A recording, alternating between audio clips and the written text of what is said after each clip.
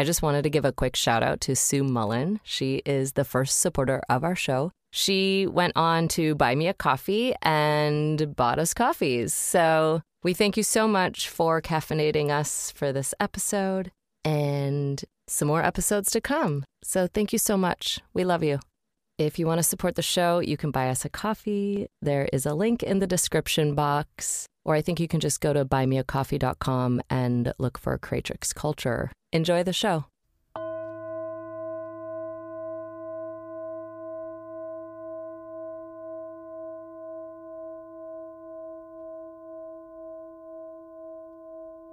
Hi, you're listening to Creatrix Culture. I am your host, Sarah Wolf, and today we are with Karin Clarke, and she is a Pilates instructor and microdosing and integration coach.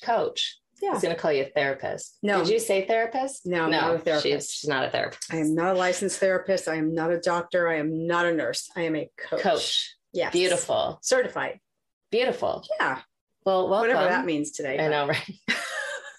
Okay. Yeah, it's all good.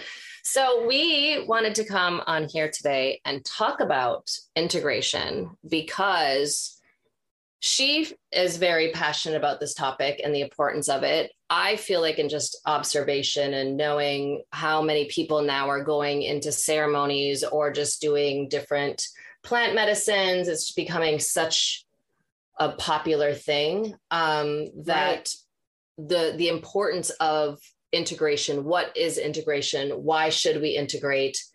And what does that look like? So we really wanted to come in here and bring that topic to the surface. So if you're thinking about going into ceremony, you've done ceremony, or you're just messing around on the weekend, having a little plant journey, that you're going into it and coming out of it lovingly and going, what just happened? Yeah. Right. Yeah. Yeah. So there's a whole bunch of different information about integration. Some people think that, the only time that we're going to have to do an integration is if we're doing, a ceremony type integration with plants. Mm-hmm. But you can go to Disneyland and do a psychedelic trip and still have information and, new visions, new thoughts, new ideas, beliefs. Our unconscious doesn't know we're at Disneyland when we consume psychedelics. Mm-hmm. It just goes, oh, we're going to open your mind a little bit. And, what we do with that information afterwards is pretty important, because how do we go back to where we were before we took those? Mm-hmm. And why would we want to? Right. I mean, I think that there's, people take them for a mind expanding experience. Mm-hmm. And if we want to actually expand our minds, then let's take a look at what happened. And do we need help after that? Mm-hmm. Do we need to integrate something that we saw or felt or experienced? And was it a difficult experience to begin with? Like, was our journey a difficult one, or was it happy and laughing and loving and, all rainbows and unicorns, or was it dark and kind of scary? Yeah. Because all that information on a psychedelic trip is information. Well, what's interesting about that is when I would do psychedelics when I was young. Right. And it would always get really dark and I wouldn't really have the best time and I wouldn't really have a good time after. Right. And I would just the first time I did mushrooms, I ate an eighth on an empty stomach at 17 at a house without any parents at it and tripped my face off, How'd that go? Great. Right. I'm doing really good still. Yeah, my first time was at Hanson Dam, not thinking that they were working. So we ate more and then smoked a joint and then they all kicked in. Mm-hmm. And and then I had to go to work that afternoon. Oh, that was fun. Yeah. I bet. I was 17 as well. Yeah. Yeah. It was not good. No.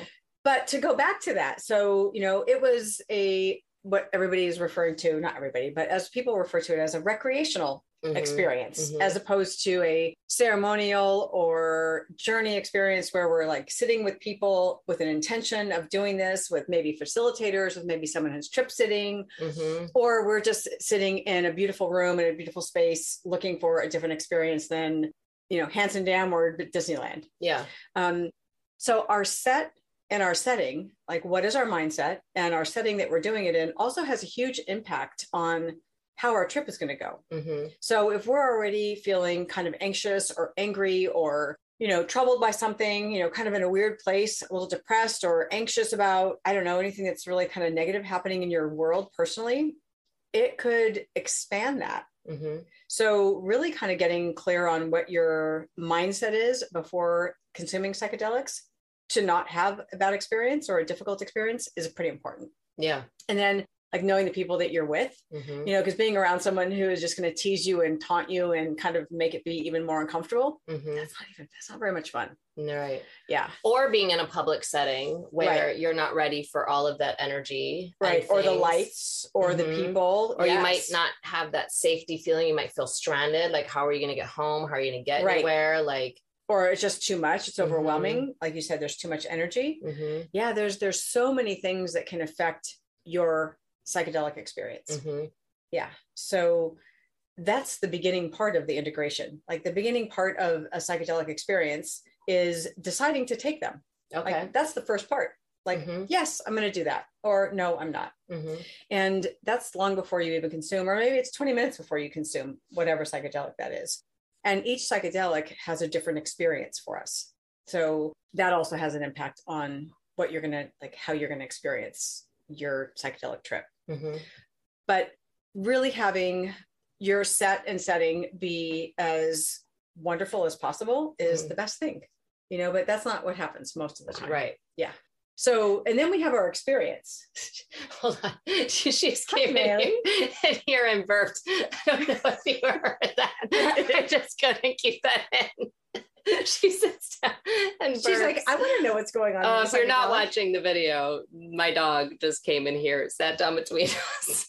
It's really funny. She wants to know about this. I guess she really does. Well, she's helped journeys now with people. She, at the women's retreat, sat in the middle of the room, even though she wasn't allowed in the angel room, and held space for the 20 some odd women that were going through a journey. And she just curled up and laid in the middle of the space. And she was like pounding her way in, where Bobby actually opened the door and let her in. And Amma tried to stop her because there was no animals in that room. Right. And then she was just like, she's just like, I'm here. Yeah. She's like, no, and she didn't even come find me. She just like curled up in the middle and just like laid down. Yeah. She was protecting. Yeah. Yeah. I know I've sat in ceremony with quite a few experiences with animals are there, and they're very healing. It's actually really nice to have them there, and none of them have freaked out. Like, it's never been a bad experience with an animal in the room. Yeah. It's actually quite tranquil and a little bit more peaceful. Yeah, I know, it's cool.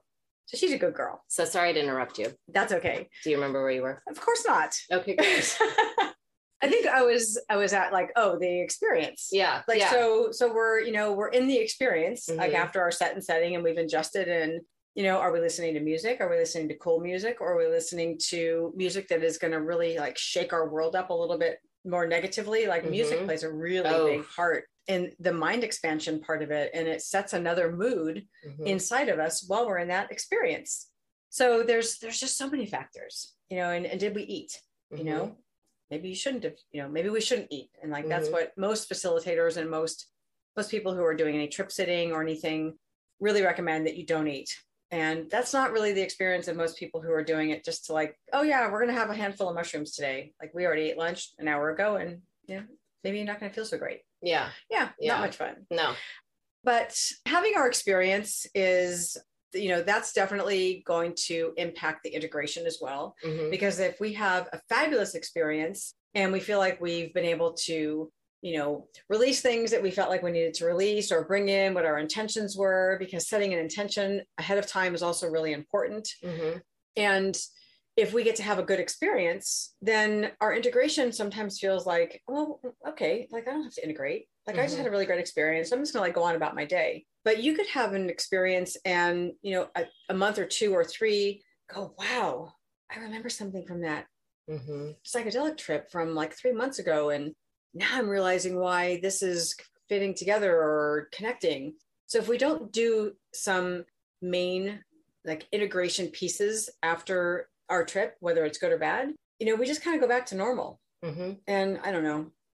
Who wants to do that? I don't want to go back to where I was a week ago. Yeah. I want to continue to move forward. So I just think that we can't just talk about integration without talking about everything that happened before that. Right? So we're having a good trip, we're having a difficult experience, we're, whatever it is we're doing. And then we come out of it.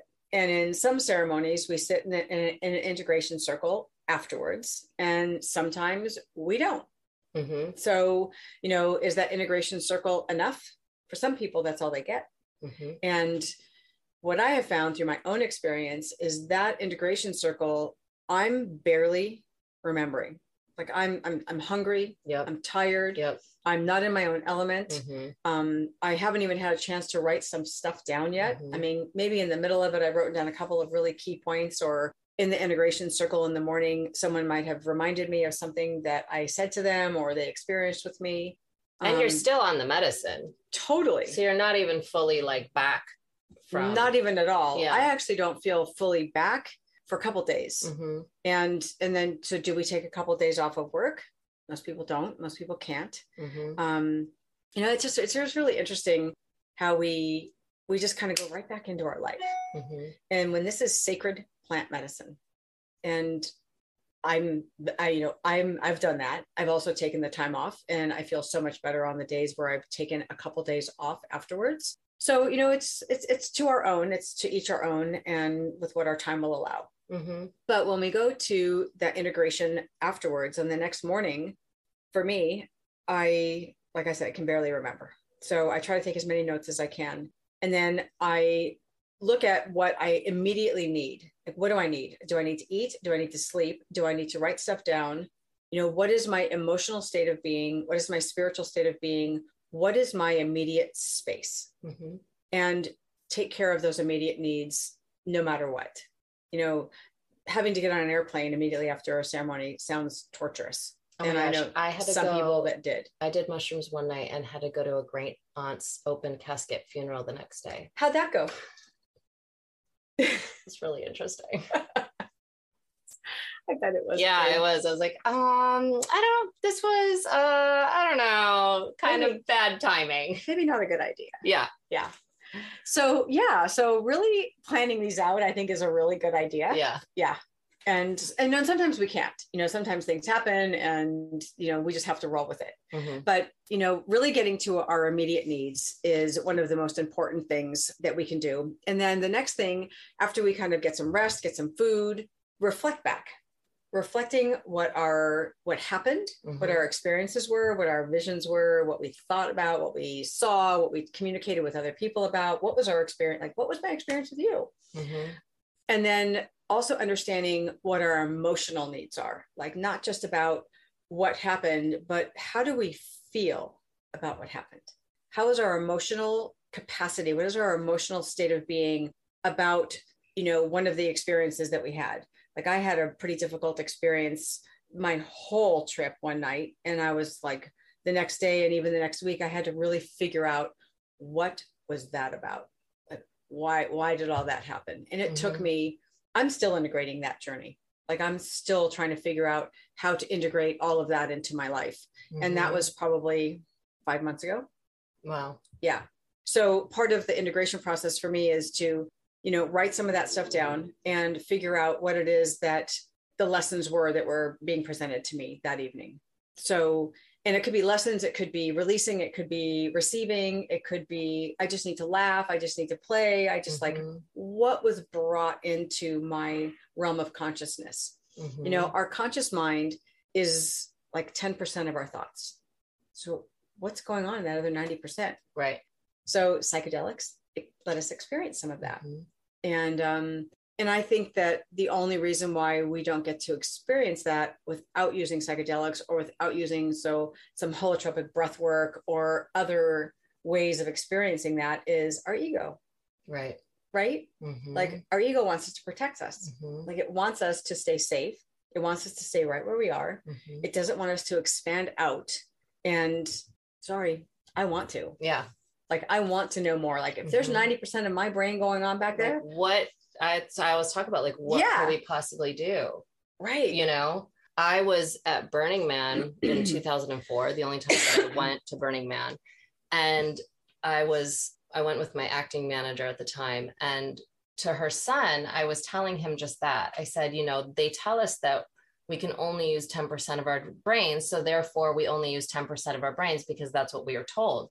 I was like, we can use so much more of our brains. And he's like, really? I'm like, yeah, watch this. And there was this lantern. It was a battery powered lantern and it was sitting on the table. I go, watch. I am going to turn off this lantern with energy by just putting my hand over the top of the lantern and I will shut it off. And he goes, you can't do that. I go, yes, I can, because I can use more than 10% of my brain.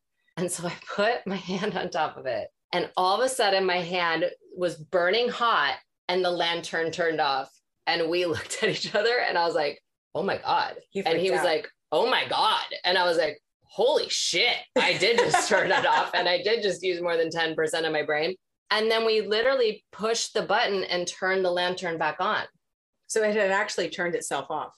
I turned it off. Yes. That's awesome. Yeah. Because I was like, I'm going to expand further in my mind. And with energy, I'm going to turn it off with my hand. Like over it. Good. Not pressing the button. But yeah, so that's like, that was just in part of the space. Like in some ways I was slightly joking, but then I guess I wasn't, because there was a part of me that knew. And you also and I fully committed to it. Right. And then I did it, but we were both super shocked that I actually did it. Right. Right. But that's been my brain my whole life, is like, I want to explore further. What more can we do? Sure. Just because you tell me this, why is there a whole brain if we're only using 10%?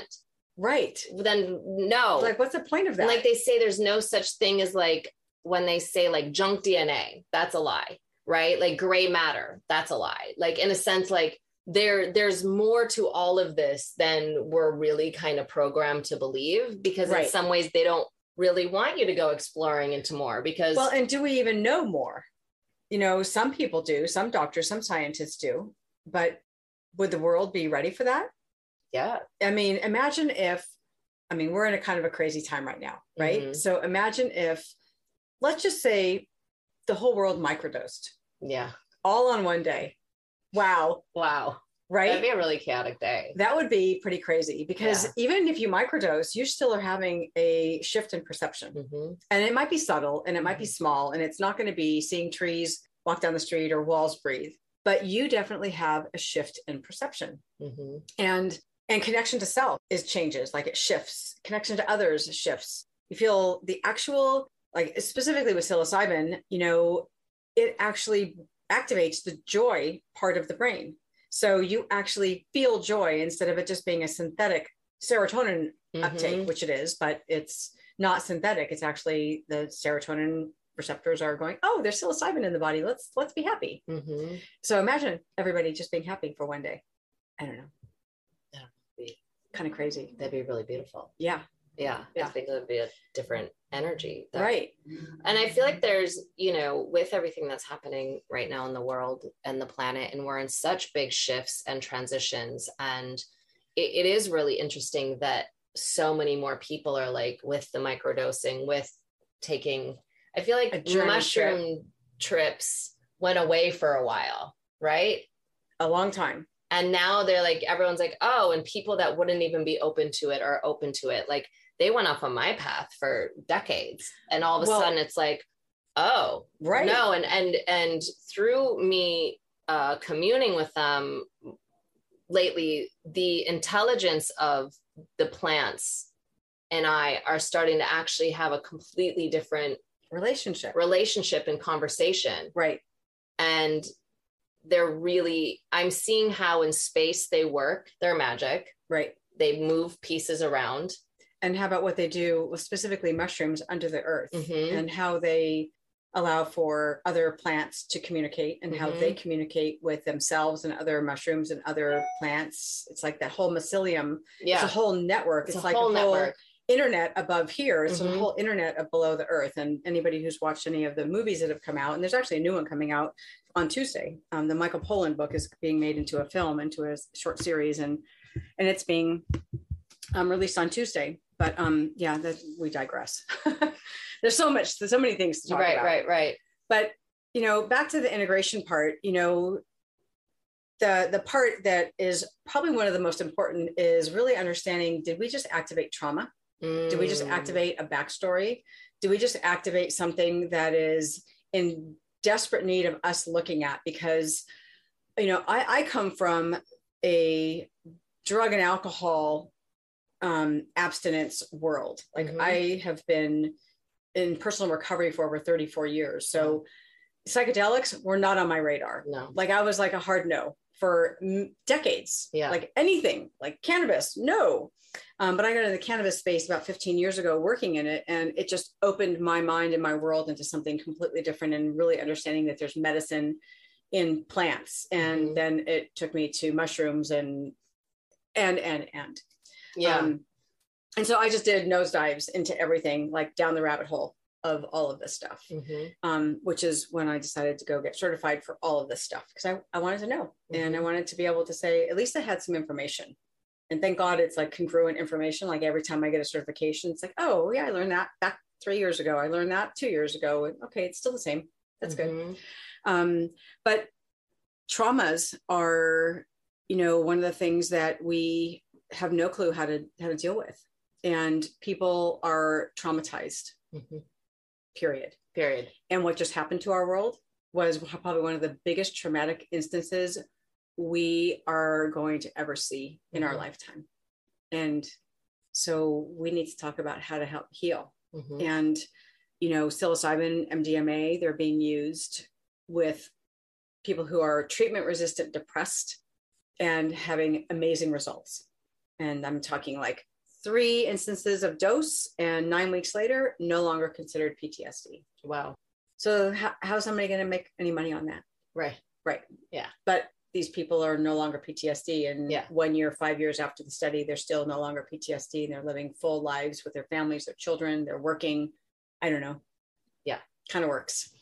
So my mindset has shifted, and so many other people's mindsets are starting to shift. And I think it's important. My mindset shifted as well. Yeah. Because after my early 20s and stuff, I'm like, no, I just don't do anything anymore.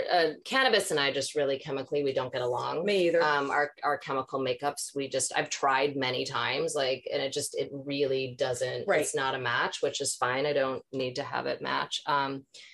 But going back to, like I was talking about in the beginning, like those dark spaces, that's why I was like pretty much a hell no to all of it for a long time, because I didn't want to go back to the dark spaces. And I didn't know that space could be held for those dark spaces. Right. But also through it, I've done so much shadow and dark space work that now, coming into communing with the plants, I know how to navigate the dark spaces and not attached to the stories of them, and become more the observer. Like that's where meditation came into a big play in life of like, but also I don't need to go in the spiral, in the looping of it. Right. And I just don't even really go there anymore. Right. But if you didn't have the information on how to get out of those looping thoughts and those ruminating thoughts, the negative ruminating thoughts, and you don't have the capacity to do that because the neuro connections inside your brain are not allowing you to move through that, it's a lot more difficult, And so if you're just, and there's nothing wrong with talk therapy, there's nothing wrong with doctors or any of that. So please, nobody hear me say that. But I think that there's a time and a place for everything. And there's a time and a place where those things aren't the thing. Right. Yeah. I've been in talk therapy before. I've had some pretty, traumatic things happen before I had my personal recovery and afterwards. And I've been in talk therapy, and I'm like, I'm just talking in circles. And when I started microdosing, whatever, my whole world shifted. And cannabis wasn't my thing either, because I could do paranoid and anxious all by myself. I don't need that. No, thank you. But I was actually able to stop the negative ruminating thoughts while being coached on how to do that, and have the neurogenesis from the microdosing that actually allows new neuronal connections to be created in the brain, for you to go from over here to the negative thoughts to, oh, this is what I can go do instead of thinking those negative thoughts. But I had like a coach to help me with all that. And it allowed me to then learn how to do that on my own and move through those things so much quicker. So like you were talking about that shadow work, the negative, dark stuff, we don't have to be afraid of that. No. Because if we can find the right people to help work us through that, and to look at those shadows and go, oh, you're not that scary. You're just a part of who I am, but you are not who I am. You're just a part. And that's okay. I look at it as like, putting our dragons to sleep. Like, okay, acknowledge the dragon. And, that's a behavior that I don't want to do anymore. So I have something else to go do instead. And it's far more productive, far more positive, far more fulfilling, far more, work for myself and the people around me are far more fulfilled than me being, situationally depressed or, stuck in a relationship that is destructive and chaotic for myself and the rest of my family. I can move over here and find something far more peaceful. I don't know. I think I'm going to continue doing what I'm doing to be able to have that. Yeah. And for me to be able to work with my clients and allow them to achieve that as well, and to help walk them through what I have been walked through, because it's all the same. Trauma is trauma. And if somebody truly needs somebody who like a more therapist, like a clinical therapist, I have people that they get referred to them all the time. Because sometimes those traumas are far bigger than what my scope of work is. And I'm fully aware of what that means. So, but when we're in integration and we're like writing down after we've eaten and slept and we've kind of like done our beginning part of our work, and we get into the third phase of like really looking at what happened and really looking at what is that dark side, what was revealed, or what was that message that was given of, oh, I need to start doing this, or I need to go talk to this person, or whatever that is. What are our next steps? Do we need to get a therapist? Do we need to get a coach? Do we need to talk to some of the people who were at that ceremony to ask a little bit more questions about what their experience with me or with you were that night? And get around some like-minded people who can actually help you walk through this.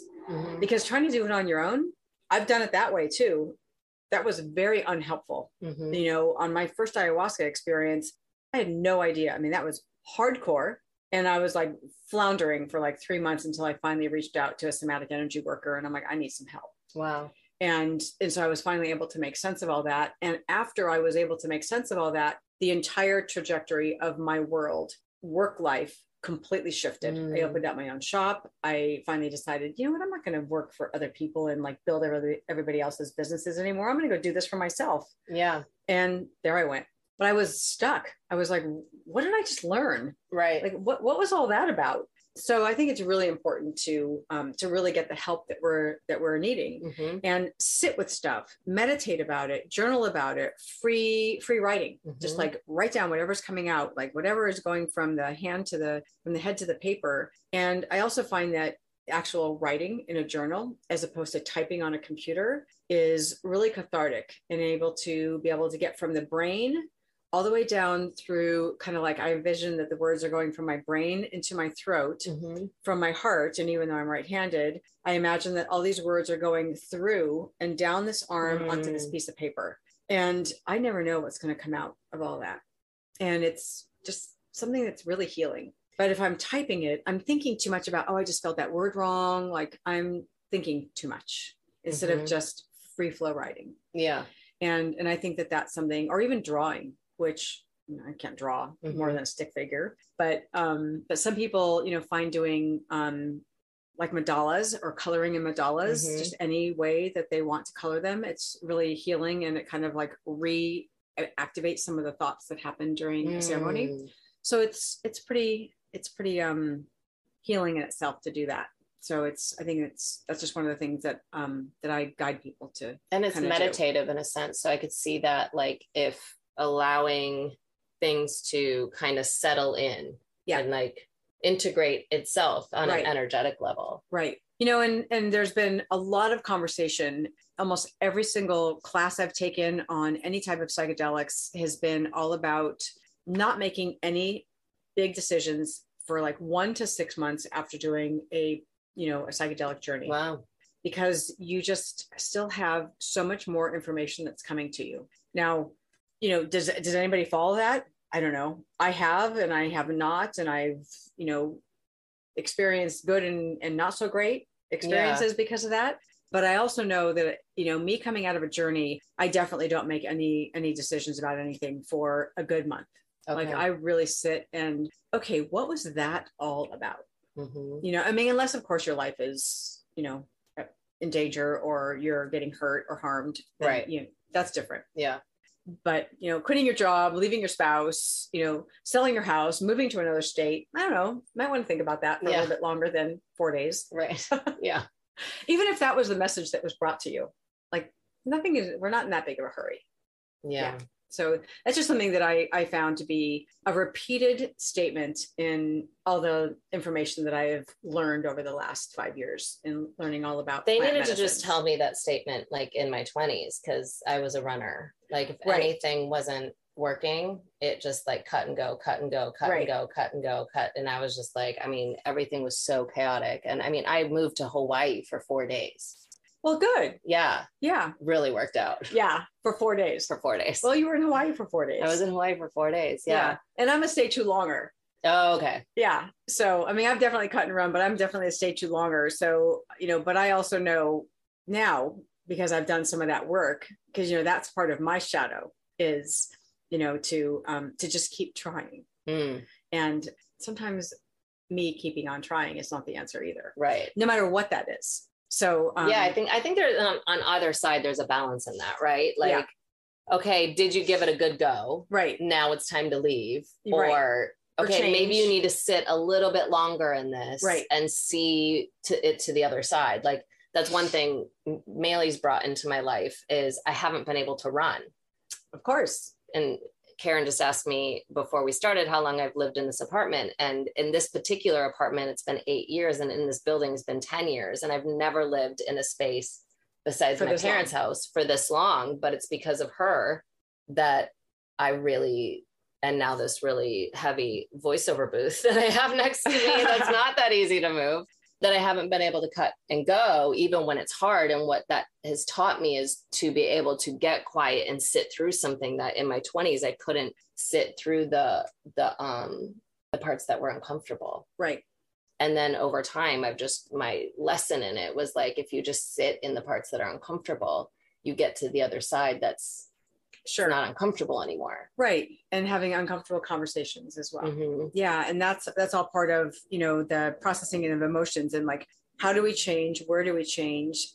How does it serve us to change? How does it serve other people who might be affected by our changes that are going to be necessary or required because of the information that we received or released or, whatever our experience was in that psychedelic trip. And, and all of this part of the process of integration could take 3 weeks, 4 weeks of like getting your needs met and, understanding where you're at, your emotional state of being. And then, okay, what are some of the things that I need to do and change? And then the next part is, how do we implement those changes? Mm-hmm. Do we need to hire that therapist? Do we need to hire a coach? Do I need to talk to my friends? Do I need to meditate? Yes, you need to meditate. Psychedelics and meditation, yes, 100% all day, every day. That's a yes. Mm-hmm. The journaling part, just taking quiet times and quiet moments to do things that actually feed your soul. So what feeds your soul might not feed my soul. And so we need to really identify what it is that really allows us to go in and get quiet and be okay and listen. Because, we're so good at having a conversation and talking, and we're so good at being distracted.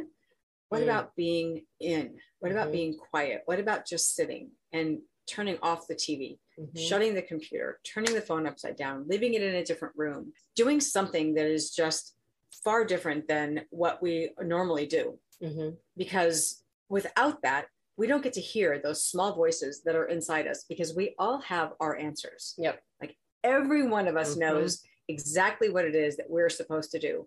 But sometimes that is so freaking scary, or we just have no clue what that next step is. Yeah. And maybe your experience in taking a psychedelic showed you what that is. And that might be scary. So you kind of freaked out over it. Yeah. And we distract and we don't do it. And so knowing we need to do that, being shown that we need to do that in a journey or in a psychedelic experience, and us not doing that, we are now out of integrity with ourselves. And to me, that's like one of the biggest disservices to ourselves that we could do, is being out of integrity with who we are. Yes. Because for me, if that happens and I'm not aligned with me and like what the universe is bringing to me, I am uncomfortable. I am unhappy. I am depressed. I'm anxious. I'm not enough. I'm like all these things. Getting angry at little things, getting frustrated. Isolating. And everybody experiences this differently. These are just some of the more common experiences. And we don't need to do that. We just don't need to do that. And what I found to be the most important thing in all of this is people. Finding the people in our lives that are going to support us no matter what. I mean, I'm not talking about like, co-sign our bullshit. Yeah. I'm talking about support our journey to become the best version of ourselves that we could possibly be. The people who challenge us, the people who show us the next step, the people who hold our hand while we're making that next step, even if they don't understand it or agree with it. Right. Yeah. I mean, I'm fortunate. I have family and friends that support me. And when my group of the people that I was hanging out with only supported a certain part of me doing a certain thing, and the rest of my world, they were not okay with, or they didn't support, I was like, that's not cool. Yeah. So I had to find people who were going to support my whole life. Yep. And who were going to show me how to be a better person or make the changes that I wanted to make professionally, personally, spiritually, mentally, all of it. And that's like the best. It really is, because our community is like the best. And yes. I feel like we've really like expanded in a group of people that really absolutely hold space for that, because we all kind of. And haven't we found people that I wouldn't, we wouldn't normally meet? Yeah. Yeah. Like like paths, just lives being totally different on a level of like the day to day that, paths wouldn't have crossed. Right. And everybody's doing something different professionally, whether they're in a relationship, not in a relationship, whatever it is they're doing, and their playtime and their family time, whatever, it's all congruent. It's and for me, I feel like it's all based on love. And I don't say that like tongue in cheek, but I really do believe that there is a feeling of love and support that I have not felt anywhere else. Me either. Yeah. And it's actually calmed my nervous system. Yes.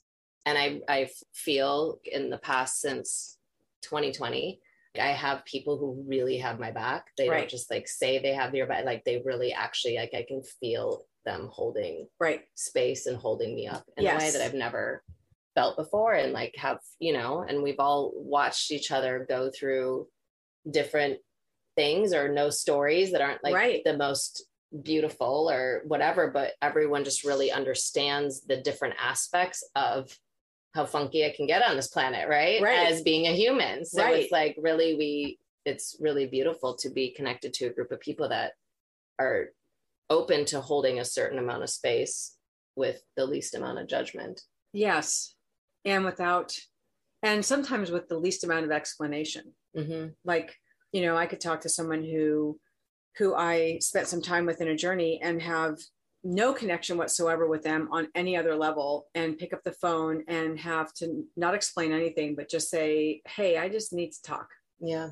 And I also find that there's quite a few people that are in some of this tribe and some of this community that we speak of that don't do psychedelic medicine, but that still have an elevated spiritual being that are doing other work that is not using something psychedelic, that is still supportive and still part of that group. So it's not just people who are using psychedelics. No, it's people who are truly wanting to get to be the best version of themselves, and I don't know how else to say that. And really get over and stop operating from this traumatic place and old stories, and everyone's really committed to and limiting beliefs and limiting ideas and thoughts and patterns and behaviors. It's just like I've been able to release so much of that, and I've watched so many people be able to release that, and it's like wow. Wow. Yeah But I've needed help to get that done. And I've been able to help people get that done. And you've been able to help people get that done. And I've needed help to get that done. Right. So, yeah. And I've also learned that asking for help is not a deficit. Like, I don't know I hardly know anything anymore. Like the older I get, I feel like the less I know. And so I've really gotten okay with just really reaching out and saying, you know what, I really need some help. Yeah. Yeah. The older I've gotten, the less I'm like, when I would like be so hard fixed in certain things, like, no, I only like the expansion of being open to possibilities, or that maybe the one way that I was so pigeonholed on is not like and I've always been able to feel like for the lot of be able to look at things at different perspectives and want to look at different perspectives. But I feel like I don't know. It's like things are breaking off me right now where it's like, I'm still learning me like, oh, you would actually be open to that. Oh, look at it. You're like having a commune to plant medicine that you never would have. And you were like a hard no for so long that we'll never go back to that. And now you're not the first person I've sat on here having a conversation about it with, right? And how much it's really came into my life and shifted things. And I did a journey by myself here probably like a month ago and maybe 2 months ago. And Spirit, I think it was like 2 months ago. And I was just sitting here one night, it was like 9 o'clock, and Spirit's like, eat a little bit of your psilocybin chocolate that's in your fridge. I was like, really? It's 9? And they're like, yeah. And I'm like, okay. And then it started like kind of hitting me. I went and took Maylee out for a pee, and then I come back in and she went to bed. So I was like, you know what, I'll just go to bed. And I just put on some headphones and I put on some of this like solfeggio music that's like kind of more one tone. Sure. Because the outside noises were really bothering me. Right. And then I just went on the deepest internal healing, energy healing on myself. Good. And moved all this energy and just went so deep into my vessel that I haven't in so long. And it was so profound all by myself. I mean, I saw my guides and my angels actually showed up and I was like, oh, cool, you guys are here. But it was like, I mean, I'm still sitting with that one. Yeah. Because it was, and we moved. And I can see your emotion behind it. So that means you're still integrating that. Yeah. Yeah. And it was a powerful evening. Right. And like, wow, of how much I needed to do that for me. Right. Yeah. And it was just kind of like a last minute kind of like, well, I don't know, it's Saturday and I don't need to get like fucked up. I'm not looking for that. But it was very much a message like, no, there's something for you tonight here. Right. And it was really powerful. Yes. Because I do so much energy healing on other people now. And it was like, I took all of that.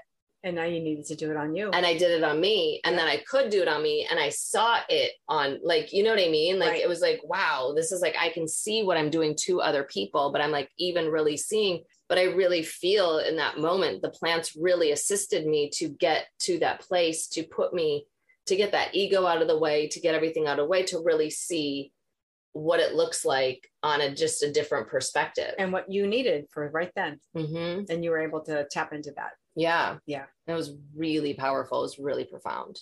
You know, you just reminded me of something that I've had the experience myself and several other people that I know also, is that when we're going in and doing this deep work and this deep healing, and specifically with plants, other people in our lives also start to heal. Because as we shift and as we change, if we have people in our lives that we're able to share some of these experiences with and be open with, like my mom, for instance, like I can come home and have a conversation with her about what happened or what I'm integrating and what I'm healing. And it could be something to do with what happened in my childhood or what happened prior to me even being born. And I'll have questions, and that triggers her to start having to think about things. And then she comes to me and wants to talk to me about what she needs to heal from because of something I just said to her, and not in a bad way, like I said to her, but it's been such a shift to watch that happen. And my mom is, you know, in her late 70s and she is totally open and willing. And like, she thinks like, she's like, you are so brave. I would never do this. I could never do that. And I'm like, come on, do a journey with me. Yeah. And she's like, I don't know. But the other thing that has happened, you know, and maybe it's because of an umbilical cord, but my son has also experienced journeys when I've journeyed, when he is in another state. And it's been a pretty crazy experience. So, you know, what we do for ourselves to heal does have the ripple effect in the rest of the world. Well, so and one thing crazy. Yeah. What came to me with that though, too, while you were talking was if we're going in and let's say doing some deep forgiveness or moving some really stuck energy, that energy with whoever it is keeps like, let's say reigniting that Sure. trauma or that unforgiveness or the whatever, right? Re-triggering that wound. Right. If it's a wound from them or a wound that happened from somewhere else, but their actions trigger the wound, that healing that energy and moving that energy 100%. out, that's by the laws of energy, right? It's going to naturally change the vibration, because now you're no longer through that cord Giving that sending that stuff. icky, nasty energy. Absolutely. So they're just going to come back and start acting different, and they won't even know why. I don't even know if they even consciously know that they're doing it. Right. Because we have so much power. And that's one thing why I love working with energy, and that I still, someday I'll figure out how to explain how I see energy. I've always seen it, and I can't explain the way I see it. Right. And that's why I can do healings with it, because I see something that I can't yet explain. Right. But I see things and I get so much information in energy. Like I told you earlier when you walked in the door, like when we were talking earlier about how I know what's going on with people in the room. I can tell, oh, you've had sex. Oh, you oh, you're fighting. Oh, this marriage isn't going well. It's because I can read the physical energy that's being transferred between two people. Right. So the more I don't remember what my original point was, but the healing between the energy of people, and seeing with doing energy work. And really, that's what I was getting at, really understanding how important energy is, how much energy, how really a lot more connected we are to each other, that cleaning up these lines has a greater impact than what people can even begin to fathom. Absolutely. The web we are so much more integrated to everything. Absolutely. Than what we were taught, what we know. And it's so, so, so important that I wrote a statement once in a journal a long, long time ago, like, we can heal the future by healing the past, meaning healing the traumas, healing the generational thing, healing ancestral wounds. Yep. That is healing the future and healing the past, right? So it's like, it's all like really tied together as one. And like this, like if we were sitting here and we had bad energy, or something, an eruption happened and you left, now we have a cord that's connected. If we don't fix that, then we're just gonna forever have this cord of bad energy. Now I could sever the cord, but you could still keep tapping that cord, right? And then, but then it's just, instead of going into me and making me feel bad, it's just going to turn around and go back into you. And then you're going to just be hurting your own self. Which I think that falls into that whole resentment thing, mm-hmm. So we can label some of that energetic stuff. And for people who have resentments with other people, the other person almost always doesn't ever know that, because it's in our own mind. Mm-hmm. And I think that that's a way for the lay person, and not to say anything like negative, but just for like, that's just a word that's used and thrown around for a way to talk about energy, mm-hmm. when that's actually just, if we could just like remove that and take that all back, forgive the person, because we're actually allowing ourselves to be set free, and allow love and healing and think of that towards whatever that is for somebody. That's when we start to grow and create a little bit more space for ourselves and others. And our energy becomes a little bit cleaner and a little bit lighter and a little bit more free flowing.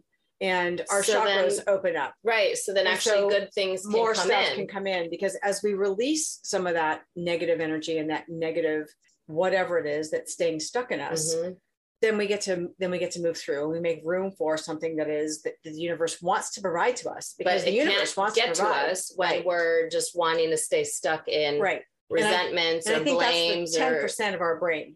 The 10% of our brain wants us to stay there because that's safe. We know what all this feels like. Gosh, that's so boring though, right? Right. Oh, how boring. Like boring and painful. And what's really sad is people stay in that their whole lives because of fear. And they never get out of it. And I'm like, but they're afraid of something that's paper thin. Right. Something that's paper thin. And I actually have, I don't know. I'm just grateful that I said yes.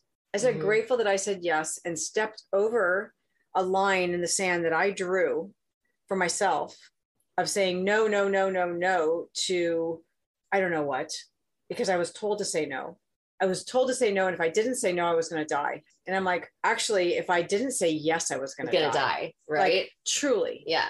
And I am not a depressed person. I am not an angry person. I'm like none of that. But the things that had gone on and the things that I've experienced and the choices that I made because of the previous traumas, because of the previous things, and because of the, limited ideas and beliefs that I created for myself as a child.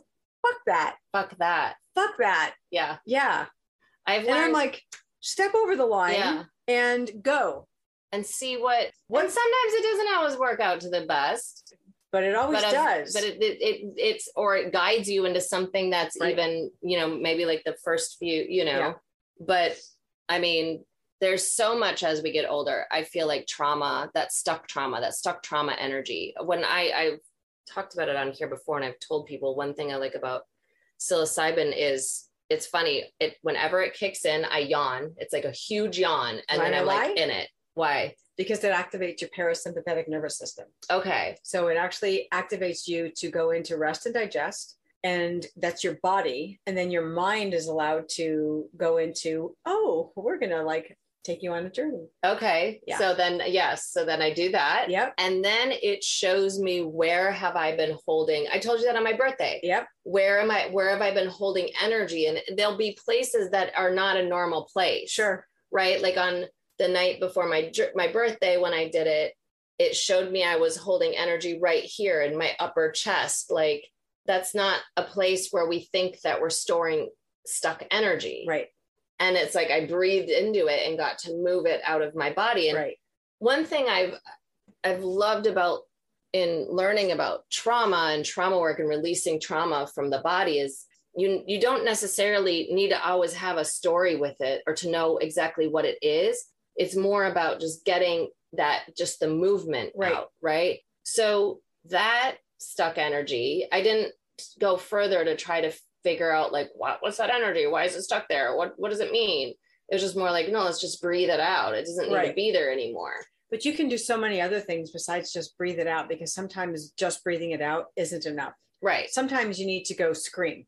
Right. Sometimes you need to just move. You need to dance. Grab a pillow and scream into a pillow, because it'll also save your vocal cords if you do Sometimes that. You need to just guttural cry. Yep. Sometimes you need to cry. Sometimes you need to just shake, just get up and jump around and shake, dance like you just said. I mean, there's so many things that we can do to move that energy, but staying stuck in front of a TV or a computer and ignoring all of that gets us more stuck. Right. And then when the time comes where spirit's like, okay, hey, we need to work on your stuff. And then you're like, hell no, we're not, because now you have a mountain of stuff and a wall and all this stuff. And it does become a moment of too much. Yes. But if you do decide to chisel at it and go in, then if new things are formed or things are layered up over time, you actually move through them a lot faster. And they're not as dramatic, and they're not as you'll have maybe one guttural cry. Or I called Amma a few months ago because something had bubbled up for me, and her and I were talking, and as she's helping me move the energy out, my body was just completely shaking. And she's like, that's trauma leaving your body. I've had a few of those experiences. But then after we did it, we were laughing at the end, and I called her so upset, Yeah. So you go in 10 or 15 minutes, you go from so upset, in pain, freaking out, in pain, physically, mentally, emotionally, spiritually, to laughing. And because you're giving the space to be able to move through it, and it's no longer a scary thing. So you're not pushing it or stuffing it away. Then when you have this mountain of all the things that are stuffed, it is overwhelming. Yes. And it can take some time to work through that. Right. And sometimes it doesn't take 15 or 20 minutes. No. Sometimes it takes 15 or 20 months. Years. Right. It could take a little bit longer. Yeah. Yeah. But it does, as we continue to move through these things, all these things, it does get a little easier. And there is other stuff that will come up and be a little bit more painful. And then it kind of ebbs and flows. For me, I found out that not everything gets released all at once. Thank God, because I would probably die. No, it's processing overload. Right. Yeah. It has to come in layers. And people would be like, but I thought I've already like dealt with that. And well, you dealt with it to the level of your capacity at that time. Sure. Now we've grown more, we've expanded more, we've learned more things. So we do need to come back to this because there's another layer underneath that. Absolutely. And then once you go and expand and up level again, we're going to come back to it again because there's now another thing about it. And like Absolutely. You couldn't even know that existed from down here. Nope. Yeah, I was doing some work like 3 years ago, and I thought I was totally ready to do that work. And I hired people and started digging in, and I felt better. And then right now, like I'm going through that again, and I'm like, oh, okay, there's a lot more here. And so I'm digging in way deeper, like and my capacity to do that now, and my capacity to see me instead of just them or it is so much greater. And so grateful for that. Oh, but sometimes seeing the you in it, you're like, oh, why? Yeah, but you know what? I'd rather see the me in it so that I can make those changes. Oh, totally. Then I don't want to have that go back. No. Yeah. There's so many things that I like. There's just no way. I really don't have the bandwidth to go back into. We don't. A thing like we would like.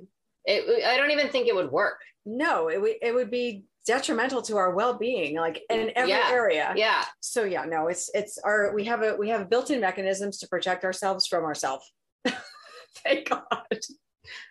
We're so complicated. We're such weird creatures. We are. We really are. Yeah. It makes no sense. Like I like being weird.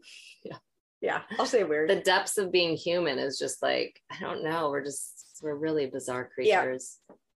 Yeah. So the importance of integration, I just think that it's as important as set and setting. It's important as going on a journey. It's important as learning everything else afterwards. It's just all part of it. And if we skip any of those parts, we get to skip a lot of ourselves.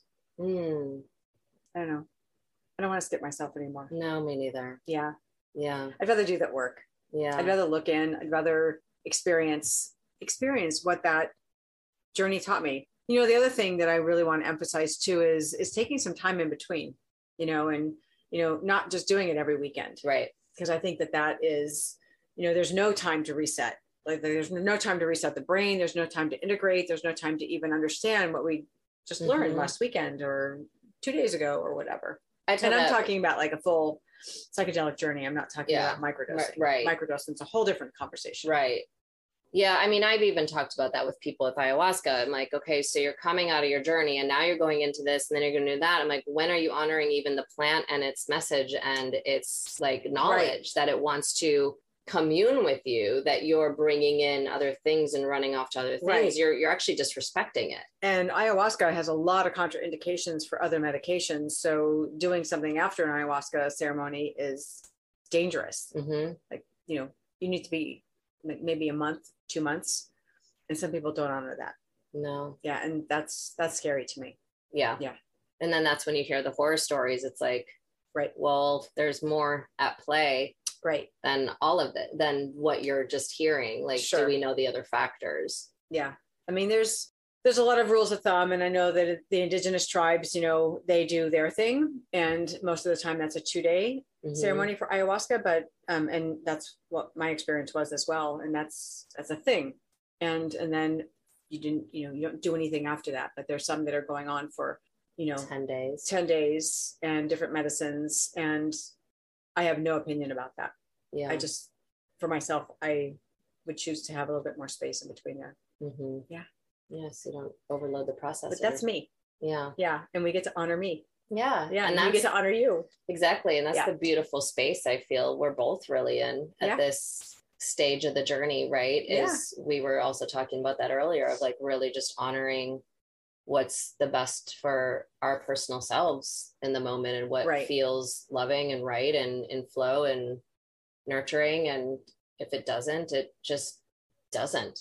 And that's okay. Yeah.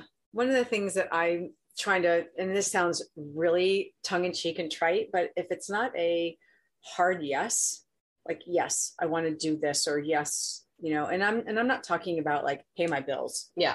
I'm talking about, could be a social event or even work. Like, does this align with me? If it's not a hard yes, then it's going to be a no for right now. Yeah. And until I really figure out what that is, because I've said yes to things my whole life because of what other people or what I think other people think I should be doing. Mm-hmm. But I'm like, I don't want to do that anymore. No. And I didn't have the courage or the strength or the worthiness to do that before. Mm-hmm. And now it's like, that's okay. Yeah. And I'm getting really comfortable with that. Well, because we're really programmed to please people. Right. And follow what society says like our we should parents do. Or this or that or whatever, school or teacher, you know, and it's like, no, but that's like actually like, and you can feel that in you when you are saying yes to something and everything in your body is saying like, no. Like the other weekend, I was going to come dancing with you and I never even talked to you about it. I'm sorry I didn't show up. That's okay. And I was supposed to go to something the day before. And it was like literally everything in me. I was just for some reason so tired. Yeah. And I just couldn't be around people. And I couldn't show up for anyone all weekend long. And I felt horrible about it. And I was like, no, you have to even let that go because this is what clearly you need in this moment. Yes. You said yes to you. Right. Is to like not actually go anywhere and just be sedative this weekend and just take a moment. Like I didn't even know why. I could tell you why the energy is now after. I could kind of look at it and like, oh, yeah, they knew something I didn't. Right. And so I was kind of being prepared for something else. But I'm like, I really had a hard time with that because I'm like, so many people show up for me now. And like, I just can't show up this weekend. But I was like, no, you're not supposed to show up for this weekend. And I did. I ended up just saying yes to myself. But like, I had to process through that even that. I know it was hard. I was why like, do we have to do that? Why do we have to do that? What is I didn't want to like let anyone down or like not be the cool person. So because we take care of ourselves, we're our thoughts tell us that we're letting people down. Yeah. Well, okay. I mean, and in spaces where people don't actually understand that or live by that, they get very angry about it. They do. And that's not your problem. No. And that's a whole learning lesson in itself. Luckily in our community, people really understand that, right? Because we all get it because of the conversations we have and the spaces we work from. But we really do a lot of things that aren't the most loving or doesn't feel right or just doesn't resonate. And we stay in jobs for too long because of it, right? Yep. We stay in relationships, for friendships, romantic relationships, whatever, for too long because of it. You know, we don't speak up for ourselves because of it. Right. And then going back to that integrity piece, that like personal integrity piece, well, then we're like literally walking around as a lie. And so like, I would get mad at like people. The internal conflicts create more trauma. Mm-hmm. Yeah. And it's like for ourselves. It's like, it's like, no. Yeah. One thing I can't operate from. I mean, and I'm not perfect at any of this. Right. Like none of it, but I'm so much more aware and so much more willing to say, you know what, let me think about that. Or I just something other than people pleasing and doing something that is not going to be okay. And to go back to what the beginning of this whole conversation was, this is all a direct result of me saying yes to stepping into things that I said no to for so long. Right. Yeah. And having my world be so small and so contained and what I thought was safe when it was actually killing me. Yeah. Like killing me. And I had one of my girlfriends say to me repeatedly, why don't you just go get a job? Because I have one. Yeah. Because I work for myself. And she's like, but you should just go get a job, like with a paycheck and benefits. And I'm like, I have a job, I have a paycheck, and I have benefits. I'm like, what is your problem? Yeah. And I wasn't like complaining about anything. Yeah. To say that. She just thought that I was not doing it. Didn't fit her the right way. The right way. And this was a conversation that we had for a number of years. Wow. Yeah. And that one really sticks out for me of me just being kind of true to me. And I've kind of worked for myself for a long time. So that was not something that was foreign to me, but that conversation is something that has definitely stood out. And I kind of use that for a gauge for some of the other things in my life. Are other people telling me that what I should be doing based on what society or they think I should be doing? Because it makes them uncomfortable or brings up because their what fear. I do is uncomfortable to them. And it scares them. Right. When I really like, I observe more conversations than not anymore. And I'll say things and then I observe the reaction.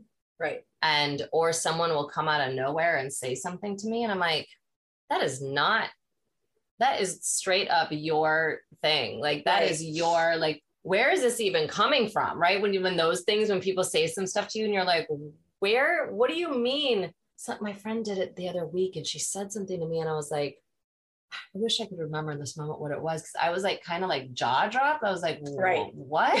And then it came out a little bit later that it was her thing, that she just came on her path for her. Right. But she was, instead of saying, oh, this thing came up about me and I'm like kind of working through it, she just like served it at me that I need to do something different to make her more comfortable. And then when it came out way later in conversation, I'm thinking, that's all your own shit, dude. That has nothing. Right. That has nothing to do with me. Yeah.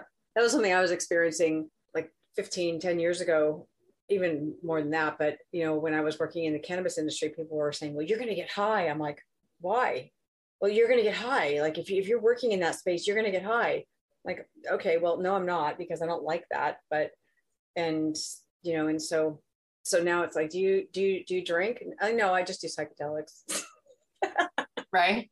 I know, that's me. Like I ran into an old friend the other day and he actually brought me to AA when I was 24 and he's been sober for an extremely long time and he's a lot older than me. Right. And, so I run into him at a coffee shop, like just like a week ago. And I was like, oh my gosh, I was like, you'll never guess. I'm like, I don't drink anymore, like at all. It's been like 2.5 years. And he's like, oh my gosh, wow. Like, you know, and he's known me since I was 24, I'm 42. Right. And then, you know, we got to talking more and I was like, yeah, but you know, like something and like some about plant medicine, but I do plant medicine and the shift because he was so happy that you were but drinking. He's still in the AA school of thought or whatever, you know, in that thing and not in the only reason why I've shifted is because I'm like educated, right? Sure. So I have a different understanding and working now in more of a like ceremonial aspect and it bringing it into the deep work and expansion that I'm doing. It's not about getting fucked up on any level. I don't want to get fucked up. It's actually really very intentional to work on through, see things I'm not seeing, expand, 100%. Heal, like whatever. But in that moment, I could see him shift like, wait, you know, and he's like, oh, like ayahuasca. And I'm like, no, I haven't done ayahuasca, but I will. I just found my teacher and it requires me to go down to Brazil, which when it happens, I'll do that. But no, not that right now. But yeah, I will. But it was like weird to try to be like, I can't even explain to you because you don't see it from this other. It's a completely different angle. You still looking at it like, like, no, it's actually, there's so much information in it. Right. There's so much beautiful, so much preparation, so much information afterwards. Yeah. And it's like really profound and it really actually done properly can really be beneficial to people's lives. All of it, all of the different plants that are here to assist and guide and open. And to me, it's like fucking beautiful. And since I've found this new commune with ingesting these plants and allowing them to share their intelligence with me. If anyone has watched my house transform over the last year, maybe, my house has filled up with plants. Right. And I have a different relationship with plants, like the spider plant that's hanging above you, right? That was gifted to me. And then I put it in this room. And then I felt bad because it was in this room by itself. So I had to go get it a friend. So I'd have someone to talk to.